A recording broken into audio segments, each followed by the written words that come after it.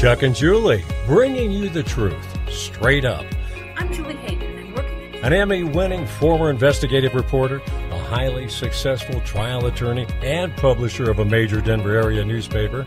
They've been partners as talk show hosts and in marriage, as parents for over 10 years, providing thought-provoking information, opinion, and entertainment live, local, and interactive. Everyone's voice is always welcome on the Chuck and Julie Show. Well, hello, everybody. We're from deep winter Colorado. We had summer Wednesday, but now we're in the Arctic season. Yeah. It's Chuck Bonneville, Julie Hayden, the Chuck and Julie Grassroots Show. Truth straight up. That's right. First off, happy Party Friday, everybody. It's Party Friday. I hope everybody had a great Thanksgiving. We had a great Thanksgiving here. We go out on Thanksgiving, so I didn't have to cook, which makes it even greater, actually, for everyone, since I'm not all concerned. Yeah, for all concerned. Coming up here, well, the show, by the way, is brought to you by Mountain West Wellness, Advanced Acupuncture, and Chinese Medicine. And we're going to start off the show with one of our favorites. She's a grassroots hero fighting for us, the valiant fight up at the state capitol, the legislature there. Representative Stephanie Luck, from basically represents several counties, Fremont County, Chaffee, Teller, down in southern Colorado. Hey, Stephanie. Thank you for your time. Hi, guys. Thank you. Happy Thanksgiving. Well, Happy great Thanksgiving. So it was a great special session. The Colorado people got the tax relief the governor promised, and we're all set. Or is it something different? Well, Chuck, I hate to tell you, but I think you need to wake up from your dream. No, unfortunately, that wasn't what we experienced. The legislature passed 7 bills over that 4-day period, and I would say none of them really will go to solving the problem facing our people, and will not provide the tax relief that is necessary in order to really relieve the burden that so many folks are experiencing. Right. Well, and what we're talking about is with the special session that just ended, Proposition HH was theoretically supposed to relieve skyrocketing property taxes coming up in January, but it was just a bait and switch. So voters overwhelmingly, 60% voted it down. So what the Democrats at the legislature did was go ahead and essentially pass basically what the voters told them they didn't want anyway. I mean, is that sort of a fair assessment there? Yes and no, as the legalities go. At the end of the day, the people will still have huge property tax bills, and they now will also have other costs that they have to incur that reduce their TABOR refund checks. So, for instance, the earned income tax credit has been expanded out, costing the average Coloradan, of their tax fund refund. We have rental assistance and the equalization of TABOR refunds. All of these things are done to help just a very small group of people in Colorado and do not honor the fullness of Colorado residents. And unfortunately, no, you got to double. You're going to get your taxes raised an enormous amount. You're going to lose part of your TABOR refund. I want to be clear that that's not what we wanted to happen. I mean, go ahead. I'm sorry. And of course, even if you get your TABOR refund, it will be equalized, and so if you own a house worth anything, it won't help you any, it will hurt you more. So it's a complete disaster. If you're for property owner, for homeowners. Well, for everybody, really. Well, I guess rental, maybe. Jared Polis likes it. Yeah, Jared Polis likes it, but it's but even amazing. In the rental category, I'm sorry. Go ahead, Tiffany. But even in the rental category, the assistance is only for those folks who are at a rate 80% lower, an income rate 80% lower than their medium rate. So that only impacts 20% of any given community that would potentially be able to get assistance through this rental program, which, one, isn't the role of government to begin with, but two, you are not actually assisting the vast majority of people in their struggles. And then to make matters worse, in my view, they created a commission that is going to study the property tax structure from now until March, with the expectation that by the end of next session in 2024, an entirely new property tax system will be put forth for adoption, and more than likely because the majority is driving this particular commission, that those views will be adopted. And it sounds like they want it to be a progressive tax structure. So it's going to just be an additional layer of burden on your middle class.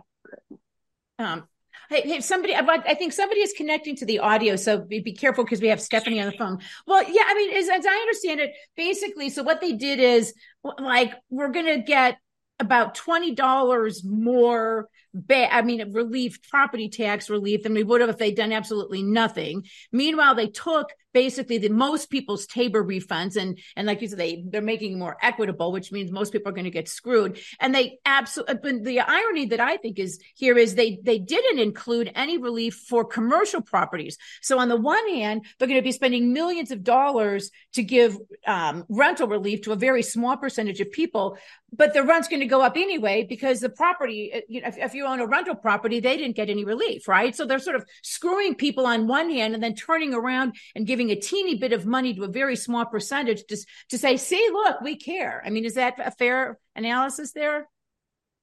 Well, what's really unfortunate is that many of my colleagues only have this view of the most impoverished being important and the rest being able to accept whatever consequence is imposed upon them, whatever costs are imposed upon them.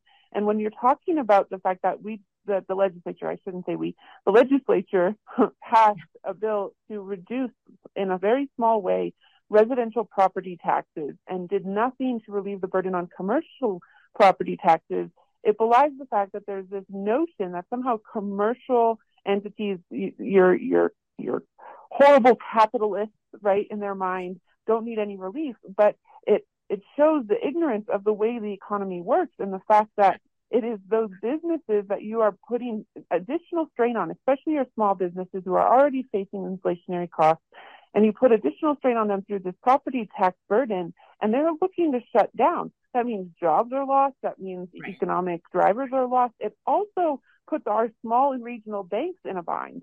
And if you're watching what's going on with some of our small and regional banks across the nation and them floundering, many of them have invested in commercial properties. And since 2020, a lot of those commercial properties have become vacant because of the remote work environments that have been pushed. And as a result, when those commercial loans come up in this coming year in 2025, the question will be, are those businesses going to renew those loans at these higher interest rates, or are they going to walk away, thereby putting these banks in a place where they may actually have to close down or take some sort of remedial measure, get FDIC support, what have you. You can't do any of this work in the economy in a vacuum. You have to look at it as a whole. And unfortunately, that's not what took place. And I believe it's put Colorado in an even worse economic situation. Well, I think you look at what's going on in downtown Denver, right? They can't lease any of the buildings there because downtown has become such a cesspool. And in the meantime, yeah, like you said, they're going to be going, I don't know what the right word is, bankrupt, but defaulting, and that somebody somewhere that affects. My question, Stephanie, is, so was there any discussion among the Democrats about the or the Republicans? Well, we'll get to the Republican establishment in a second, but among the Democrats, like the people voted against this. I mean, was there any, or did they openly say screw the people, or did they? I mean, I got the impression that Representative Epps kind of admitted that at one point. She's become my favorite new representative. I like Elizabeth Epps. She tells it like it is. When one Republican accused the chamber of just doing exactly the opposite of what voters want and overruling them, she said, yeah, that's exactly right. And so, Stephanie, look, don't tell her that. Don't tell the people. And then she, coming from a heavily Jewish district, decided to go full anti-Semite, and just an amazing woman, really, in her own right. Well, honestly, I respect people who stick by their convictions, even if I do not agree with their convictions. Yeah. And I think that more people in the realm of governance should stick to their convictions, should know them and stick to them, even when they get a lot of pushback. Well, that's why I like her so much. She's true to her anti-Semite and hating the voter kind of views. Was there any discussion among the Democrats or acknowledgement that they were doing exactly what voters, the overwhelming majority, Elizabeth F. did. Well, I mean, yeah, did they acknowledge that they were essentially screwing voters over? She did. I don't believe that they think in those terms. That's not what they're believing that they're doing. They see the state as the means by which to equalize the playing field for all. And so the work that they did is very much consistent with many of their views of creating utopia. So I don't think they think in those terms, Julie. They don't. Well, in other words, they don't think in terms of what voters want, right? They just think in terms of their utopia thing. You can't do utopia for voting. Laurel Ann, one of our listeners, says that so the task force members that they're going to be putting together, can we put forth recommendations? It's my understanding that the task force members are going to be made up of the same people who just gave us this debacle coming out of the special session, right? Well, the task force members have to be appointed by Sunday, the 26th. It is well known within the legislature that they've already been identified largely. So while one might be able to go and pursue the appointers, whether that's the governor or different groups, labor unions, etc., more than likely they're already decided and signed on the dotted line because they have to be done by November 26th. Many of the people who are appointed to this, the class of people, the group of people that are appointed to it are government actors. They're not your property owners.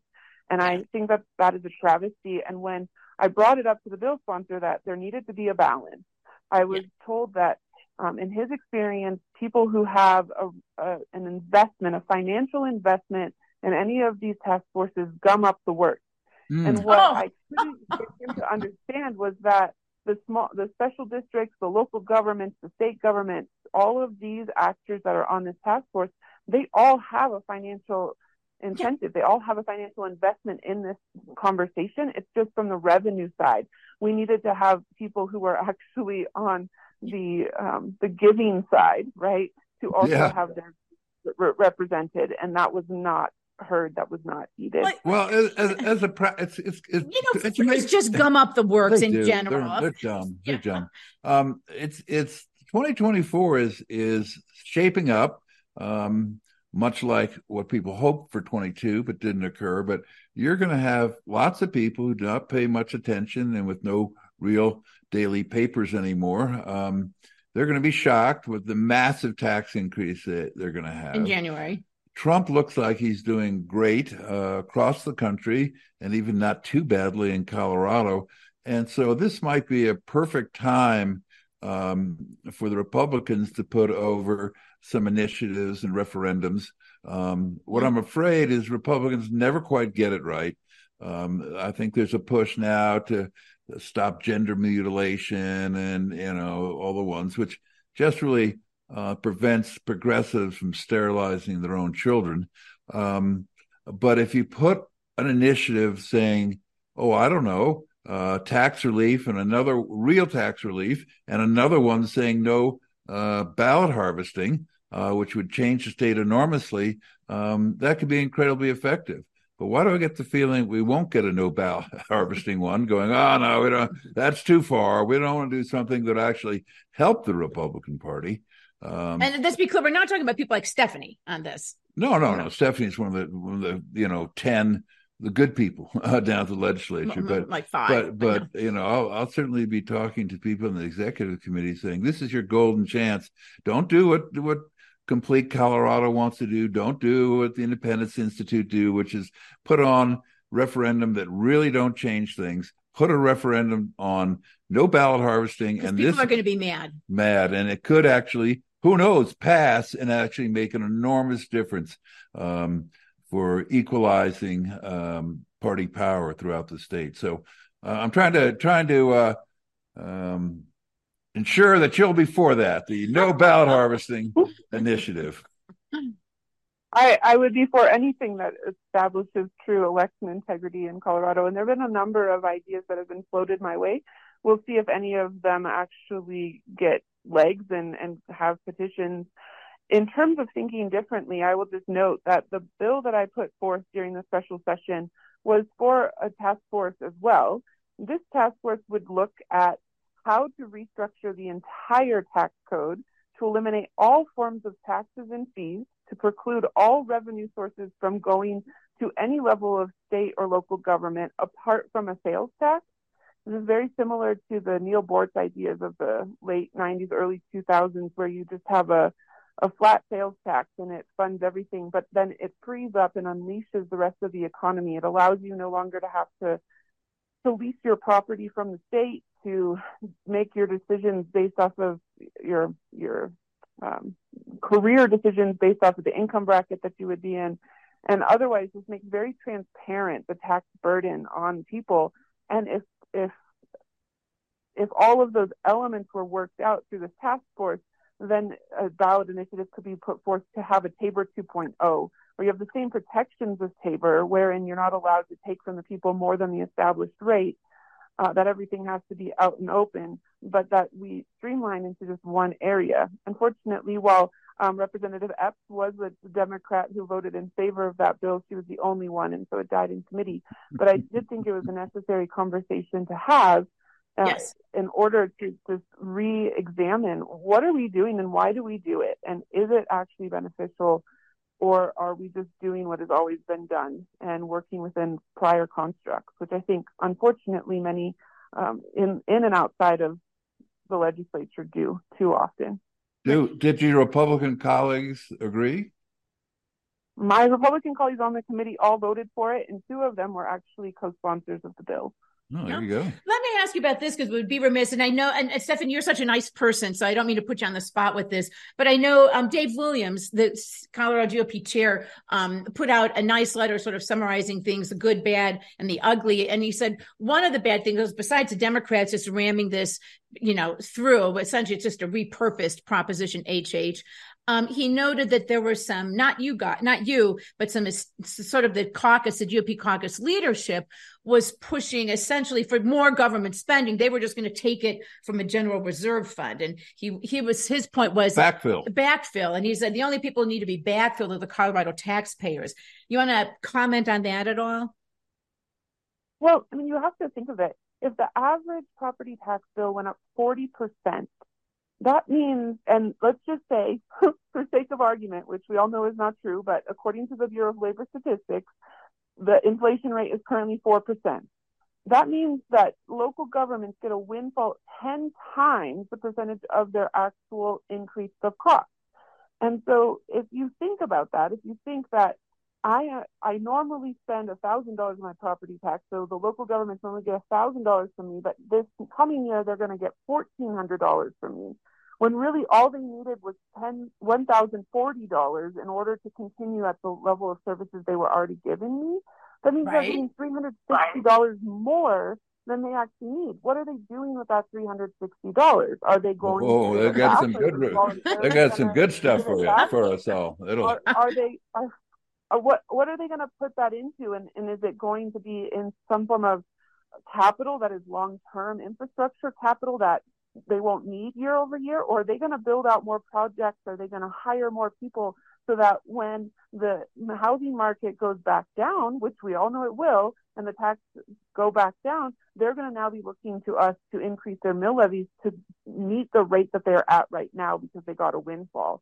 And so the question becomes, how much does the local government actually need out of this property tax increase to maintain the services that they have?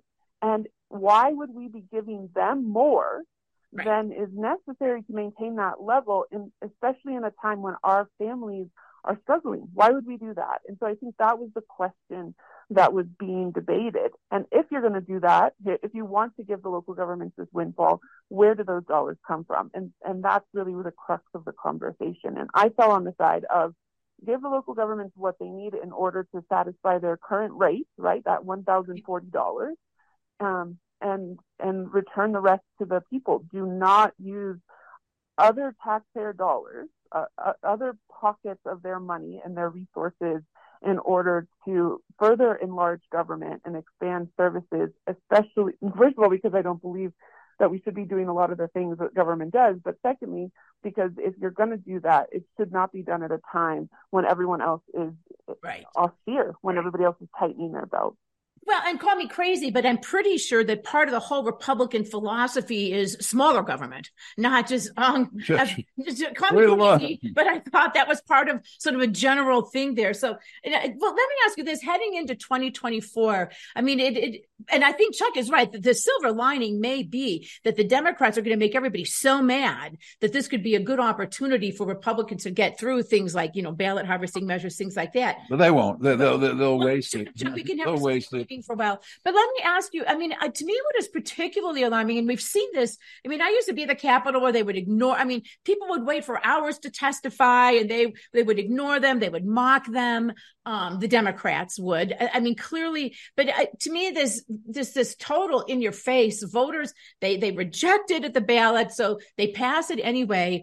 I'm wondering, are the Democrats, do you fear, going to be just out of control at the legislature? I mean, next year's going to be great. 2024, is it a parade of horribles, or what do you, I mean, I'm sure are putting bills and things together already. What are you, I guess your prediction or your concerns about 2024 legislative session?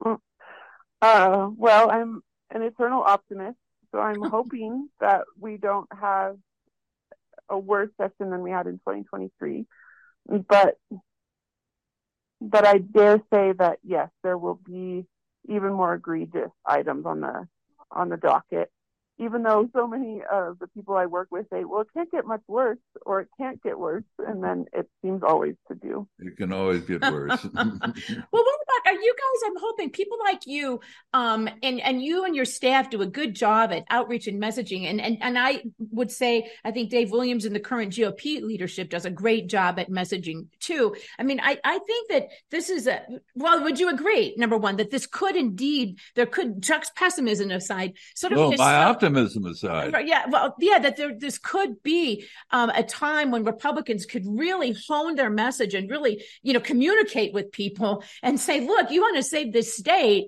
you need to send more Republicans to the legislature. Otherwise, this is what you're going to keep getting, and worse. Well, I would just caveat, we have to send people to the legislature who understand genuinely what the role of government is and what our founders intended. Article 5, Section 34 of the state constitution precludes dollars from going to any entity that's not solely within the control of the state government. Any person, corporation, any entity for charitable, educational, or benevolent purposes.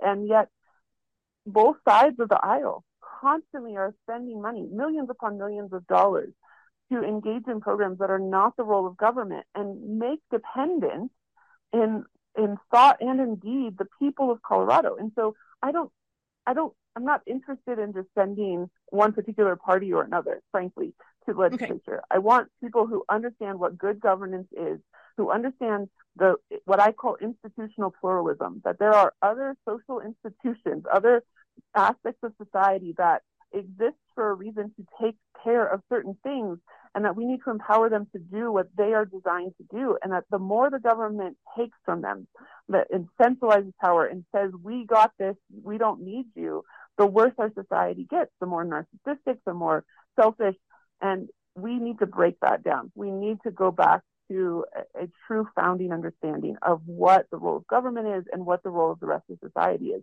And it's those people, I think, that will provide the necessary contrast to say, no, we're not heartless individuals, because that's how Republicans have been characterized. It's not that I don't want people getting assistance to live in their homes and not be evicted, but whose role and responsibility is this? And only those who have really grappled with that and come out on the other side and realize that the state is not our savior are people who I think are actually going to help Colorado flourish again. Well, one good thing, and we'll talk about it a bit later, but in Argentina, which has been under the sway of socialists for over about 100 years, and 55% of the workforce is employed by the national government. Forget how much are employed by the provincial and local government.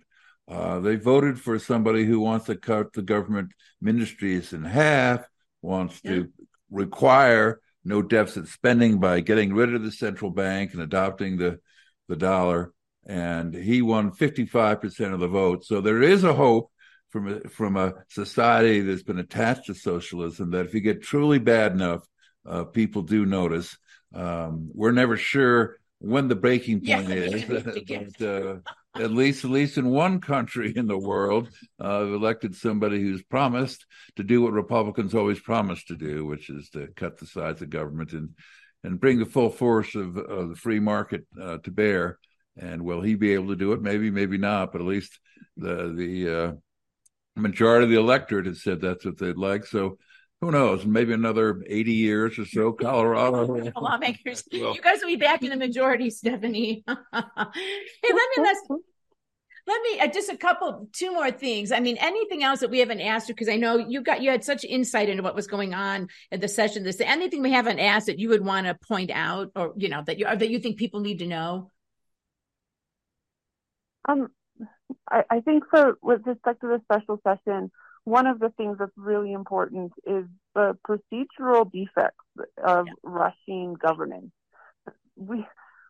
I had my bill heard in committee on the very first day, on the Friday, and we had to actually postpone or recess the committee for probably an hour, I'd say, because there was concern that anything that was passed would actually become open to legal suits, because the bills themselves had not been yet posted on the website for the public to view. And we had some folks who had come down to the legislature to testify who were trying to get their hands on copies of these bills.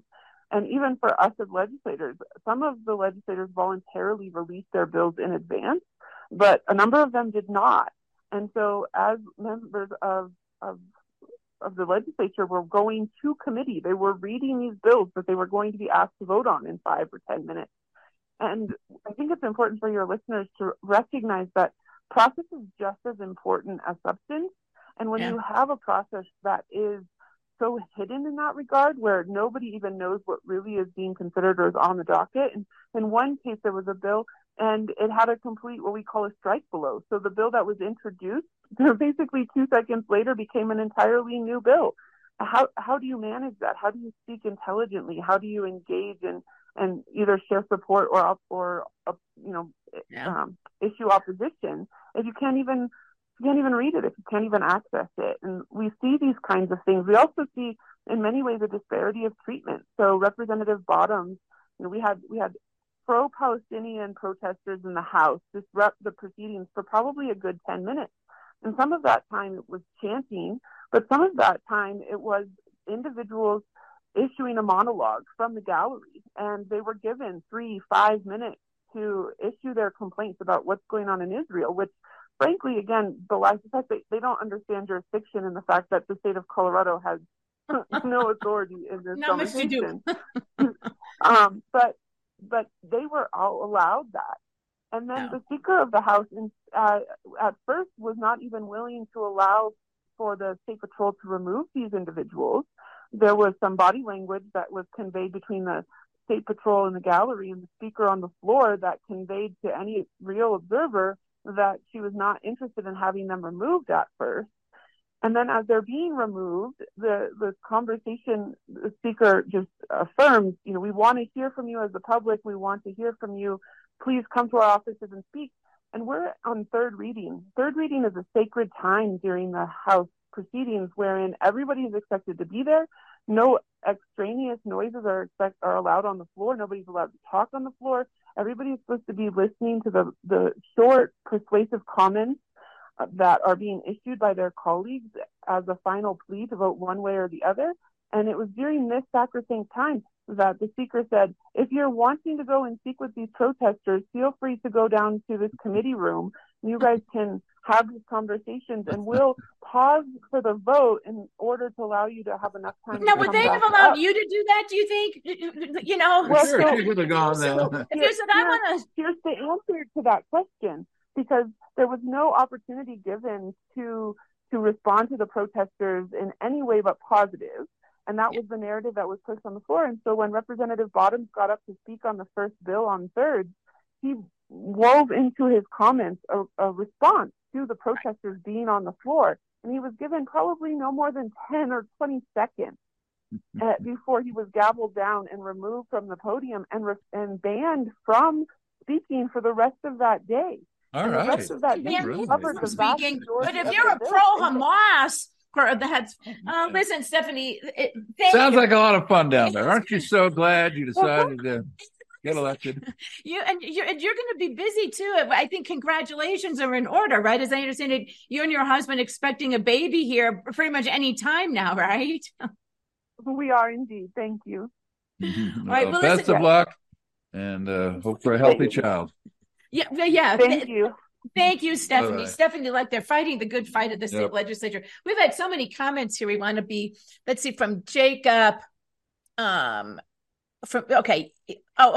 Musk. Yeah, Jacob, we talked about this, is again a hero by suing Media Matters and exposing the dark money and where it comes from. And then from Sandra, so the Democrats are doing their dirty tricks again. And also from Jacob, the big problem for the Democrats in the Colorado legislature is if the price of properties comes down, then the rate of tax revenue goes down. When the real estate market starts to recover, then Tabor will not allow the rate of tax revenue to go up more than 2% annually. And then from Sandra talking about Stephanie, I really admire and thank her for running and getting elected to being in the Colorado legislature. And then Jacob, again, to all the Dems who are against Israel getting $3 billion a year in military help, Lockheed Gunman, a Colorado corporation, gets a share of that money. Oh, well, I guess Sanders wants conditions put on it. Well, I mean, what she's talking about is appalling. But I think, Chuck, and I want you to talk a little bit about that. The Democrats don't even care anymore. They don't even pretend anymore. So they just openly, if you want to go out in the gallery like Representative Epps did and support these pro-Hamas, pro-genocide people, that's fine. But then if you want to, if you're a Republican and you want to say something on the other side, right, then that's not allowed. They ignore the will of the voters openly, don't even care. Yep. And I think, I think that all the kind of horrible things we've heard about are going to go through. But like you said, this is perfect timing. And I know the Colorado Concerned people are putting through probably a ballot initiative to affect property taxes. But like you said, it doesn't go to the crux of what some of the problems are. And I think you're right. This would be a perfect time to kind of talk about the ballot harvesting, because all kinds of people now, in spite of what the media keeps saying, the conspiracy theories and QAnon and all that ridiculousness, the vast majority of people say, there was something kind of funny going on in the elections, where. Well, one of Stephanie's points was that processes is as important as substance. That is a lesson that Republicans never learn and never get. And so right now over at the Independence Institute, they're coming up with, some whoop-de-doo one that will not change the fact that the process is corrupt in Colorado. And so getting rid of ballot harvesting, and that's probably fairly popular. Who knows? You won't be able to get rid of mail-in ballots, but you could get rid of ballot harvesting. And you need to put it up there, because that would change Colorado enormously. That people don't understand ballot harvesting and the fact that even if Republicans do it, and they have to with the present one, they cannot overcome the fact that it's so much more effective in urban areas where Democrats are than rural areas where Republicans are. So it'd be good if somebody would get a brain and figure that out. Amendment number 2. Bonneville Amendment number 2. That's right. The other one failed, so this one probably will too. But it was a good fight. Well, it's the only. I'll give myself credit. I was the only one who proposed that we change all the hideous rules they imposed upon us for getting rid of open primaries and so forth, and actually we had some Bonneville Light for the rules or an amendment actually, which helps a little bit. So Republicans just need to figure out why process matters so much. Because we see Kent Ferry is now, he's the one who got us the ranked voting. He is pushing, and it's going to probably be on the ballot. Of course it's going to be on. In 2024, right? He's going to get the signatures to have essentially jungle primaries. That's it. Yeah. So there's no Republican, no Democrat. And of course it'll be a Democrat. I mean, that would just be a disaster everywhere else. California redo. Right, exactly. So, I mean, Republicans got to be keeping their eyes open. But they can't always keep their eyes open for the next awful thing the Democrats are going to do. They've got to come up with what's the next awful thing we're going to do. Yes. Well, and this is the perfect time, because I want to kind of shift and talk a little bit nationally. You guys, you need to be worried. CNN says that the recent election in the Netherlands shows that the populist problem in Europe is not going away. Now, you may not have realized there was a populist problem. You might have thought, wait, isn't that a good thing? But no, it's a problem. What did the Associated Press? The Associated Press called the guy Geert Wilders. Is that how you say it? Wilders. Okay, who Dutch is very much like German. W is pronounced like V, and the G isn't pronounced. It's Het Wilders. Okay, and he leads the Party for Freedom in the Netherlands, which won massively, and the Associated Press referred to him as an anti-Islam populist. Yes, there is. Islam populist. But the populist movements, we've got this guy, and they got 37 seats, I guess, which is double what they got last time. And that's in most European democracies, seats change like one or two, and polling is incredibly accurate, and you're almost never off. In the Netherlands, it's just the opposite. Parties come in, like they had a farmers' party that run all the provincial elections a year ago, and it just tanked. And so in Netherlands, the one place you can all of a sudden go from almost nothing to greatness. And here they've been around a long time. I think that Wilders has been in 25 years in the legislature. I got to sit next to Het. Oh, that's right. They're like this. We're like this at the Republican convention. I was there in 2016. 2016. I was doing the show in the morning with Peter. We were co-hosting it, or I was assisting him. I'm not sure what it was, but at any rate, during the actual one, I'd be up in the cheap seats because I wasn't a delegate, and I was there with Het and his 3 bodyguards, who were just great guys, and they're very beefy, very mean kind of looking guys, but they were fun to talk to. And Het was great to talk to. He loved Trump's, and he was booing Ted Cruz when he got up there, and it was pretty much fun. So I had a good time with it. Well, and he, they call him anti-Islam, and he is. Well, he's not really anti-Islam. I think he's anti-illegal immigration, right? No, and the mass anti-Islam. Is he okay? Well, he wants to ban Moss. He wants to prevent headscarves, and he wants to prevent. Well, I think what he wants to do is he wants to maintain and preserve the culture, the Netherlands culture there, right? And that's being anti-Islam. Oh, that's being anti-Islam. And I'm going to play a soundbite with him. So the reason he won, I would submit, is because all over the world we're seeing what we had our guest Ken Raposa talk about the other day. People are despising the elite who are trying to tell us what to do, and the government, and they're shoving all this stuff down. They're opposing the fact that in New York City or Chicago it was, some of the Black people who were there to get the free Thanksgiving meals were complaining because they had to wait in line behind the illegal immigrants who were getting their free meals. And they're like, wait a minute, we're getting fed up. And then apparently there is something known as a Moroccan mafia in the Netherlands. I mean, then the crime there committed by these people, these immigrants, is outrageous. And I'm going to play a bite. And this is this is why the guy got elected. He makes perfect sense. So if we could please play the Wilders soundbite, Thomas. The Wilders soundbite. Moroccans are overrepresented enormously in the Dutch crime statistics. More than 60% of the Moroccan youth under the age of 23 has been arrested by the Dutch police. They are, in general, when it comes to violent street crimes, 20 times more often being arrested on many crimes. But if a given society has a problem with members of one particular group, is it wise for a politician to ostracize the whole group? Well, it's wise to tell the truth. I did not invent that people from Morocco are overrepresented in the statistics. Is that high rate of crime because these people are Moroccan, or is that also because they are unemployed? I'm not a psychologist or sociologist. I don't care why people are criminals. I mean, and that makes sense. It's like, I don't care. It's like they're committing crimes at the massively high rate. So that's not keep bringing them into our country. It's he was arrested for those remarks and found guilty in a Dutch court. But the judge said, well, I won't give you any penalty. But so that tells you, telling the truth is not necessarily true. I bet you some of the comments, was it Ken Theory that proposed the open primaries to begin with? Yes, Charlene. And then from Jacob, from Zero Hedge, gloom falls over Ukraine as recruitment dwindles and Israeli war steals the spotlight. I know. He's going to have to get another Vogue shoot. I think Vogue magazine shoot. That'll get a lot of people because a huge number of Ukrainian males that are outside of the country, and they're all dying to be part of the meat grinder. And there are not too many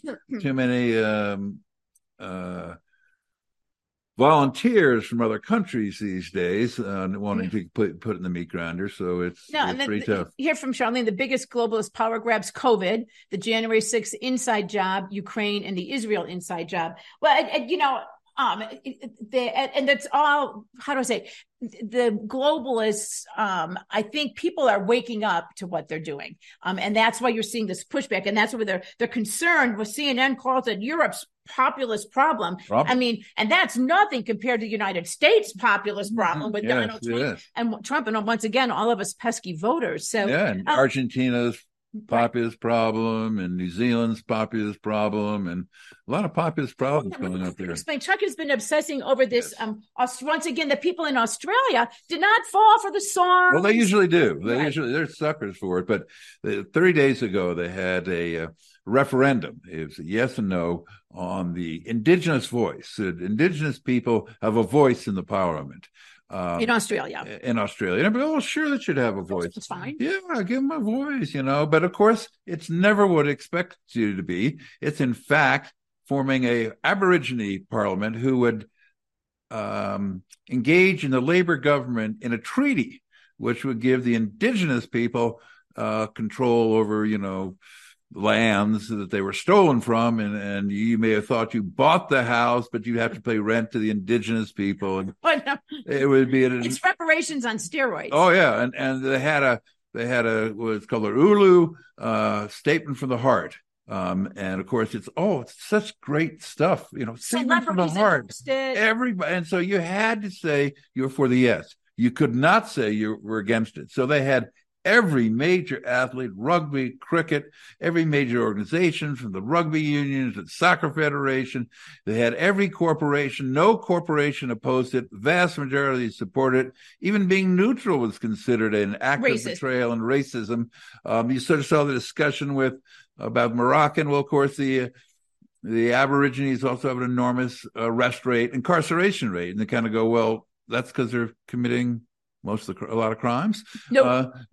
But the Aborigines represent about 3% of Australian population. But it was just everybody came out for the referendum, which if they said, well, what does that exactly mean? They go, don't worry about the particulars. We handle that. Saying, just vote for it. You find out after you vote for it. That's not up to you. You just say yes, and then we're off to the races. And the vote came. 60% voted against it. And everybody, that's just so sad, so pathetic. We can't do something decent for and of course, there's another way the left would control even when it was out of office. If the left was out of office, they'd still control the Aborigine parliament, and so it'd be all set. But they voted against it 60-40, and everybody's so sad. The Australian Broadcasting Network and the Guardian Australia, they're crying, they're weeping, and they've declared this as a pirate victory for Peter Dutton and the Conservatives, or the Nationalists, because if you are on the right, there's only two results. You may lose or you may have a pirate victory. But you never have a victory. It's a pirate victory. The people voted. Well, and what is telling about that? And again, which means the victory that'll cost you the ultimate war. And this is the populist problem that they're all moaning about, all the elites, is that the people have woken up, right? And the people, that there wasn't any, direct opposition to this, but the people were like, I just don't think that seems like a good idea. So we're going to vote no. Well, they didn't even know what the idea was, but you could just see it all. You have to, and they had the wonderful shirts. Got to get one. Yes, with all colors.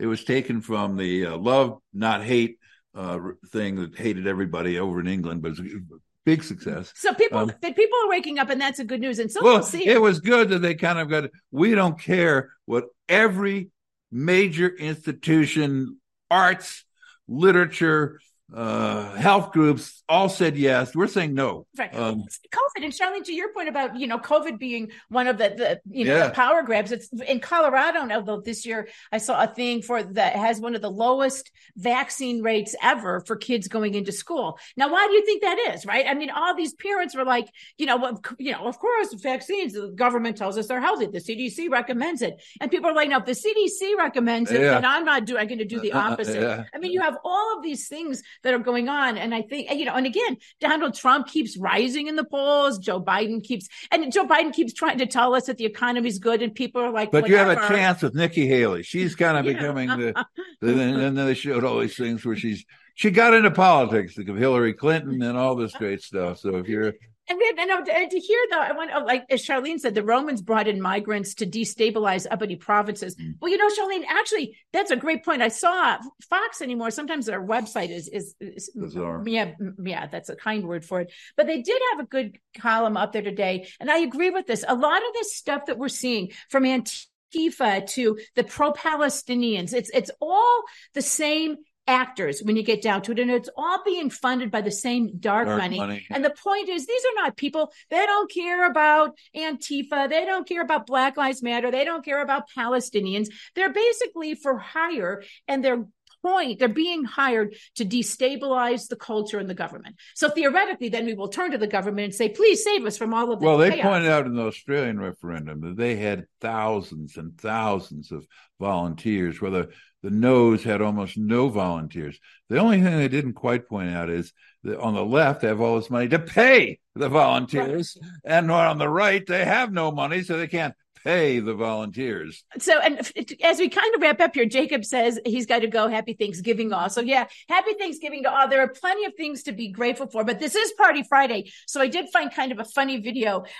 You could be grateful that this person was not your child. This is your child in a couple of years of public education coming up. Clips of TikTok found this influencer on TikTok. So if we could please play this is your child the grateful sound. Not right now, but in a couple of years of public schooling. The grateful sound bite.